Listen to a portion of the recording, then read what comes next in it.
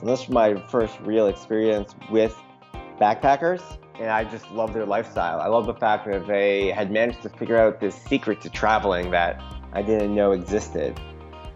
Hello, this is Andy Steves with the Andy Steves Travel Podcast. I'm glad to have you with us. I have an incredible interview with Matt Kepnes, better known as Nomadic Matt, one of the most famous and one of my favorite travel bloggers around. As seen on CNN, BBC, Lifehacker, and so many other websites out there, he shares some of his insights and tips on how to run a travel blog from around the world, how to bring on employees. I hope you enjoyed, and let us know what you think about it in the comments. And of course, give us a like if you like it. Thanks a million, and happy travels.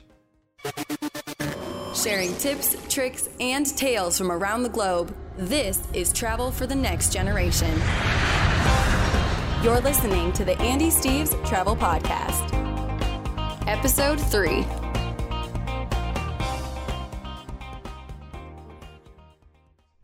All right, it's Andy Steves here with the Andy Steves Travel Podcast. I'm so happy and excited to have my friend Matt on board with us. It's just not Matt, it's Nomadic Matt, and the world famous backpacker, traveler extraordinaire, all around travel aficionado. So I'm so glad to be able to connect with you, Matt, and I'm excited for this conversation.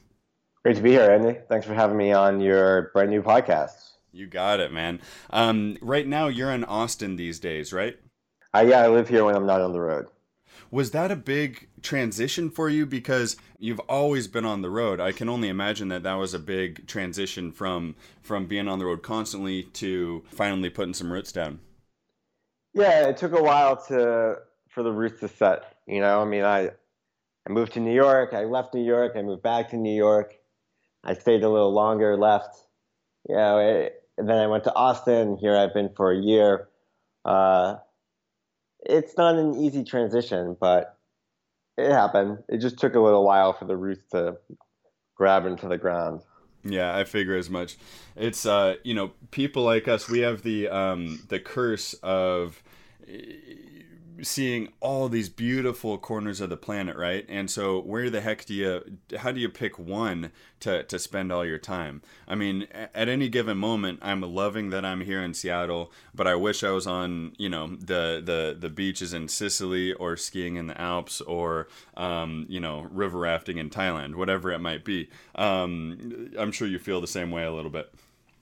Yeah, I always have wanderlust. Once you get bitten, you can never get rid of it. I'm always looking up flights and seeing what's going on and looking at deals. Sure. Well, just from on a selfish level, I'm excited to ask you a few questions I have because you have all sorts of content out there. You have all sorts of media. Can you just give us just a short background on yourself and where we can find more information about you, just to kind of fill out your background here?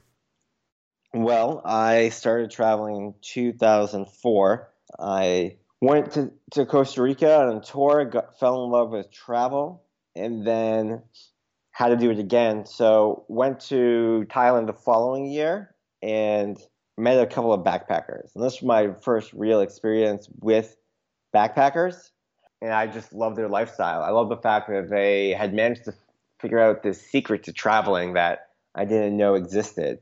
This ability to travel long-term on the cheap. Were they Australian? They were actually Canadians. Canadians, okay.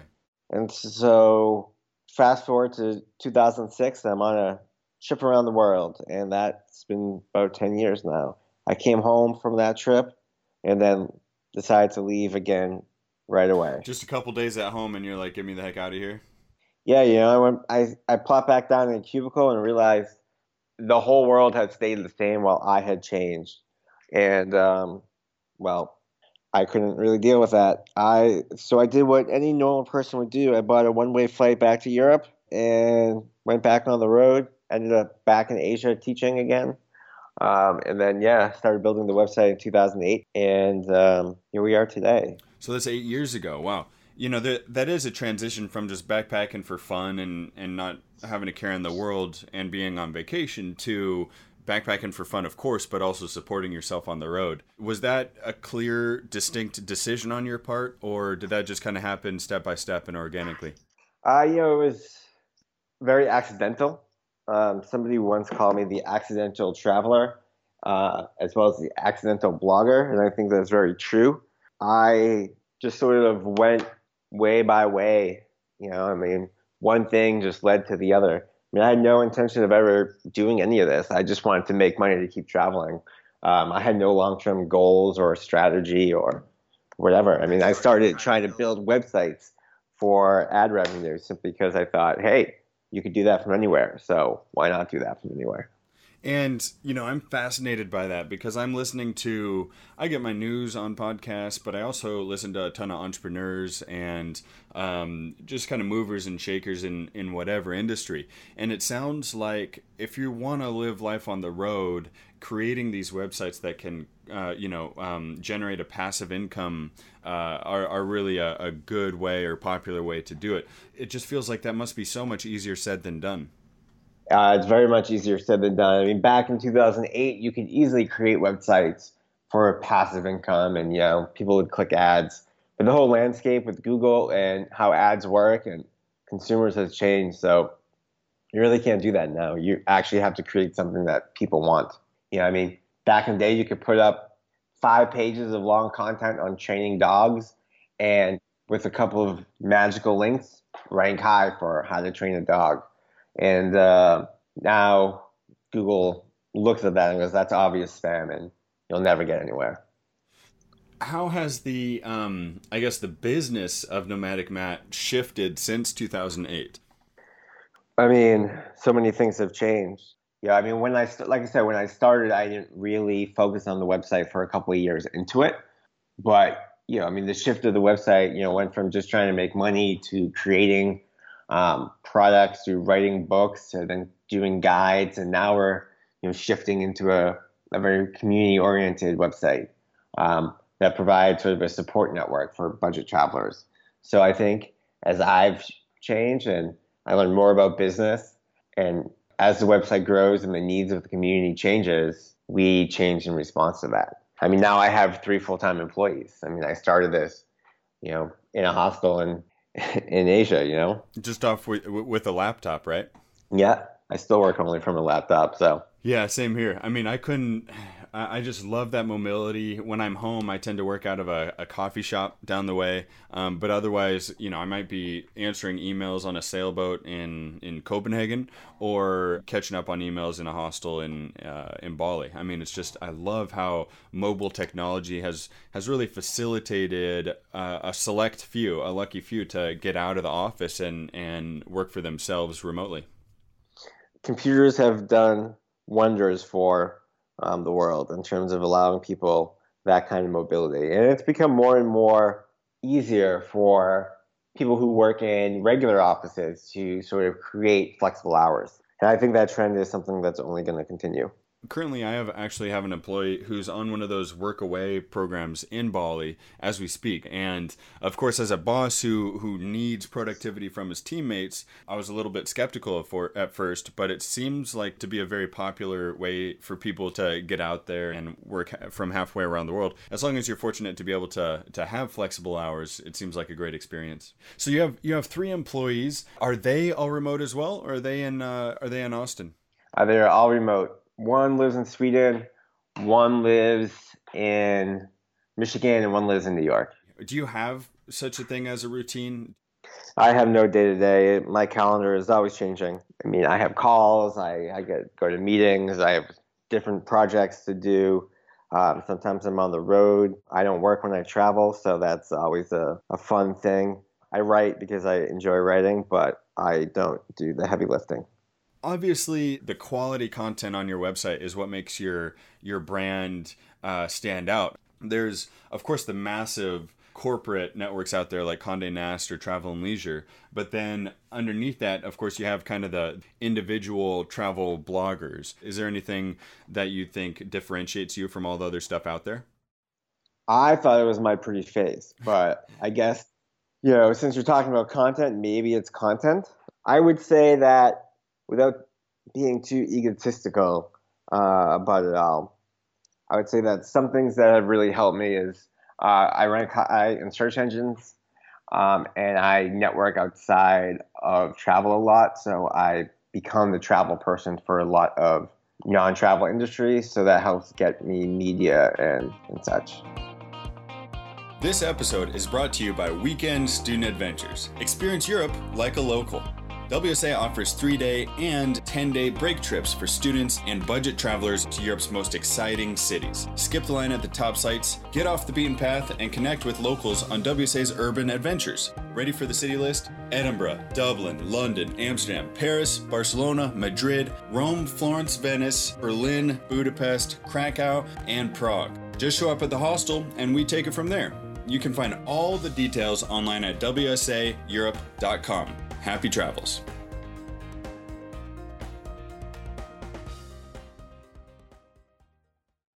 One thing that I've definitely noticed in newsletter, blog posts, Facebook, you tend to bare your soul. I mean, you don't seem to hesitate much to really share about your feelings, your mood, if you're feeling, optimistic and happy. And then other times, you've had the passing of a friend or running out of steam, on the road or just needing to take some time off. I find that gives your content a personal touch that maybe a lot of other writers might be too reserved to share. Did that just kind of come naturally? Well, I think as a blogger, you have to be a little bit more personal. People don't follow you the way they follow brands. People follow personalities online. So they want to feel relatable to that personality. I mean, if you just read any blogger, whether it's a travel blogger or a fashion blogger, you feel a connection to that person. And a lot of that has to do with the fact that you can relate to them on an emotional level. And that, as a writer, requires you to sort of bare your soul. I mean, most writers bare their soul one way or the other. Whereas if you're writing for the New York Times travel section, people have a different expectation of how information is going to be presented. It's less about creating that emotional connection. I mean, how many writers for National Geographic or the Times can somebody on the street name? But they could probably name your dad, or they can name me, or Bourdain, because those are personalities. And why you follow individual people is much different than why you follow brands. Mm-hmm. So your advice to aspiring travel bloggers or writers would be to embrace those feelings, because I bet that's where you find a good deal of your inspiration too. When you're backpacking, you go through the whole range of emotions, don't you? You're like ecstatic, super happy, making friends left and right, and then other times you go through a quiet couple days, and man, your mood can shift if it's just you on the road in an unfamiliar setting, right? Yeah, exactly. So, I mean, as a writer, you need to be able to discern that. You need to be able to not just write a negative review because you're bummed that you didn't meet any friends in the hostel, right? That doesn't take away from the hostel itself or the destination. So you have to learn to be objective with your feelings. Mm-hmm, mm-hmm. So when you started writing, you were essentially a nobody. I mean, you hadn't established the brand yet.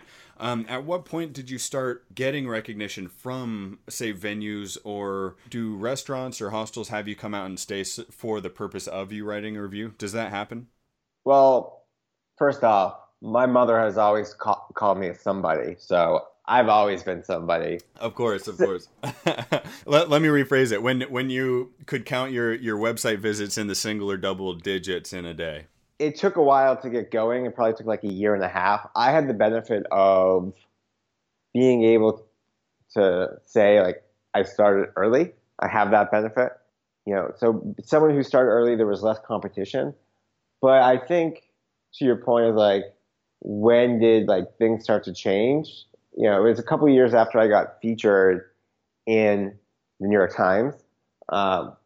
And that did a lot for me in terms of growth. And that's when I think people started paying attention.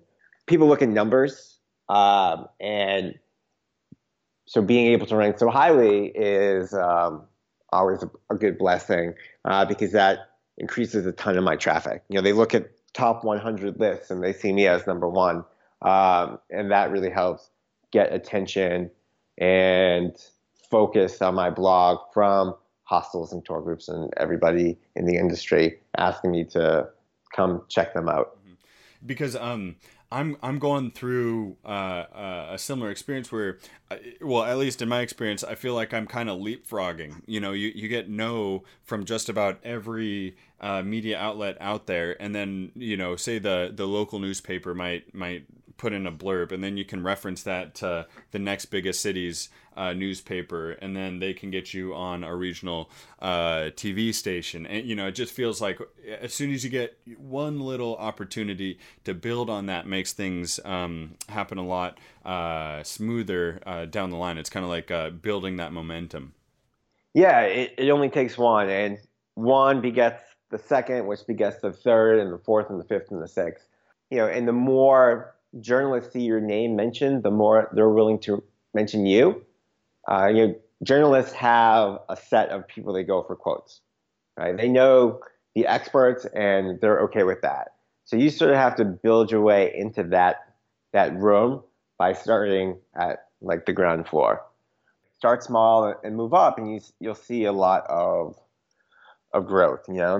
If you can't get the nationals, go for the local, and then parlay that into the state, and then the region, and then national. And plus, all along the way, they're linking to you. So, you're getting these links from these reputable sources. So it's also great for SEO. And those are valuable. Those are worthwhile for sure. Your website, people can come and check out the blogs, of course, and resources, travel tips. I use it myself when I'm going to these new destinations I've never been. And I really appreciate your concise recommendations. I think that's huge these days, where you can get concise information from a source that you trust. Can you tell us a little bit about that? Yeah, I have 8 destination guides that people can purchase to cities and countries around the world. They're good for PDFs, Kindles, iPads, whatever you got. And then I have a number of guides for specific topics, as well as my print book, How to Travel the World on $50 a Day. And then people can buy a number of blogging courses or book their travels through my site. And that's really how I monetize. It's such a one challenge that I encounter in my business is I feel like there's so many variables out there as to what leads someone to actually purchase one of my travel packages or my book, for example. Because there's so many. First off, there's so many different options out there. How do they find your website? Do they check, flight prices somewhere else before they book on your website? It just feels like there's so many variables where you might be busting your butt and the returns aren't linear, right? You're going to be doing as many interviews and as many blog entries as it takes just to get that information out there. And it doesn't always come straight back to you. In fact, it very rarely does, right? Yeah, I mean, there's not a linear path, and so it takes you put all this stuff out there and you can't track everything, but word gets around, people bookmark it, forward it on, and it builds up over time. For sure. And in your case it takes a few years, and then all of a sudden you're the go-to travel resource for New York Times. That's not a bad story. Yeah, it is a long process. It used to be quicker. Now it's not so quick, unless you hit sort of like the viral lottery on the internet, where suddenly you do something cool and everybody shares it and people write about you, and suddenly you build that as a way to sort of jumpstart your following. Otherwise, it's a long process. Mm-hmm. And really, you can't get in it with the purpose of making money. You can't get into the travel industry with the goal of getting, famous. From the outside, it looks glamorous, but it takes serious discipline and vision and serious business know-how to make anything work in the travel industry, because margins are thin and there's just so much competition out there. Yeah, exactly. You're in it for the long haul. If your goal is to make money, you won't make money. If your goal is to build something incredible, you'll make money. Mm-hmm, mm-hmm. And it has to be in that order. It can't be the other way around. You have to be willing to put in the time and blood, sweat, and tears. That's for sure. Definitely. So I like to make reservations far in advance so that I can just go through my vacation or my work travel, whatever it might be, without having to spend not even a minute in the day worrying about where I'm going to sleep tomorrow night. And I understand that that's not everybody's style, but that's definitely my style. And I know that by locking in all those reservations ahead of time, I'm gaining efficiency, but I'm sacrificing independence. Where do you fall on that spectrum of preferring complete spontaneity and flexibility versus running the risk of having to wait in line for hours at the Coliseum or the Eiffel Tower or the Anne Frank House? When I travel, I sort of plan out a general itinerary. Like, okay, if I'm going to Paris, I want to do these 5 things. And then I let the days fill themselves in.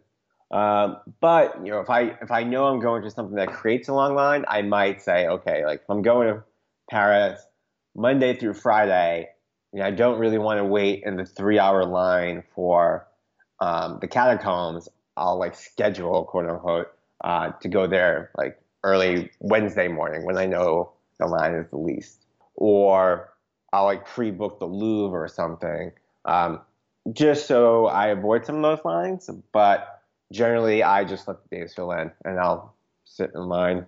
Of course, like I try to hit the big things early in the morning before the line gets too long. I'm a morning person anyway, so I don't mind waking up. Or I'll go during lunch when all the tour groups are now at lunch, and then suddenly there's no line. At noon, when everyone's eating, the line for the Louvre gets really short. And then at like 1:30, it's long again. Or Versailles, like Versailles is killer in the morning because all the tour groups bang it out on the first thing they do. And so if you don't get there with the pre-booked time, you're gonna wait a crazy line. I can only imagine. But so that goes for you on both kind of local experiences like seeing important sites like that, and also hostel or hotel reservations and flights, etc. Well, when it comes to all that stuff, I usually will book the first couple of nights and then wing it. Nowadays, you can always find something online, and I tend to just book last minute. I mean, I'll book the first couple of nights in a destination so I make sure that I have a place to stay. But I don't want to be tied there for 5 nights if it's terrible. Exactly. And that's the question I always have. Am I, I want to get a good deal in a popular place, in a good neighborhood, exciting neighborhood. I don't want to run the risk of it being sold out. And so I always end up just making my reservations. But then towards the middle and end of the trip, then I allow a little bit of more flexibility. Now, I've never been one for mileage plans and getting credit cards for the point of getting miles. To me, it just seems like such a steep learning curve, so much homework to do, so much to keep track of. Can you sell me on it? Yeah, well, I swear by a few cards. The Chase Sapphire cards, whether it's the preferred or the reserve, are great. For business, SPG, Starwood Preferred Guest, the Starwood credit card. There's a host of them. It really depends on what your goals for travel are, whether you want to earn points for a specific hotel or airline, or just transferable points you can move around, or you just want like 2% cash back. So it really depends on what your goals are with the card. But no matter what card you get, you want to make sure there's no overseas fees, so you don't have to pay fees when you go travel. And then they actually add up, and you can actually redeem them for flights.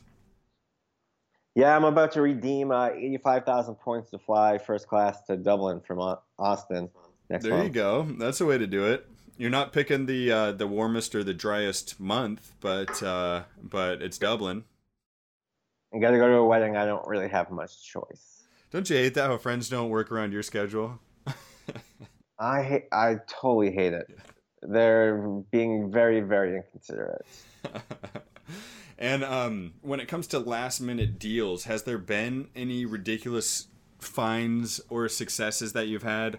Oh, yeah. I mean, I've gotten last minute deals a ton of times. I think they're incredible and should not be overlooked. Like, yeah, it's probably a crazy fare class that's unswitchable and you're going to have to pay for seats and doesn't come with bags, but if you still add it up and it's amazing, then go for it, right? Is there any like go-to resource that you love or that you monitor all the time just because you've had that experience and success?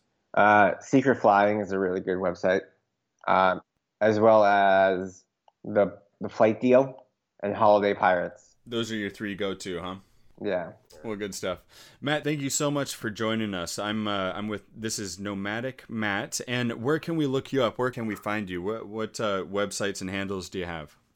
You can always find me at nomadicmatt.com or Nomadic Matt on any social media platform in the world.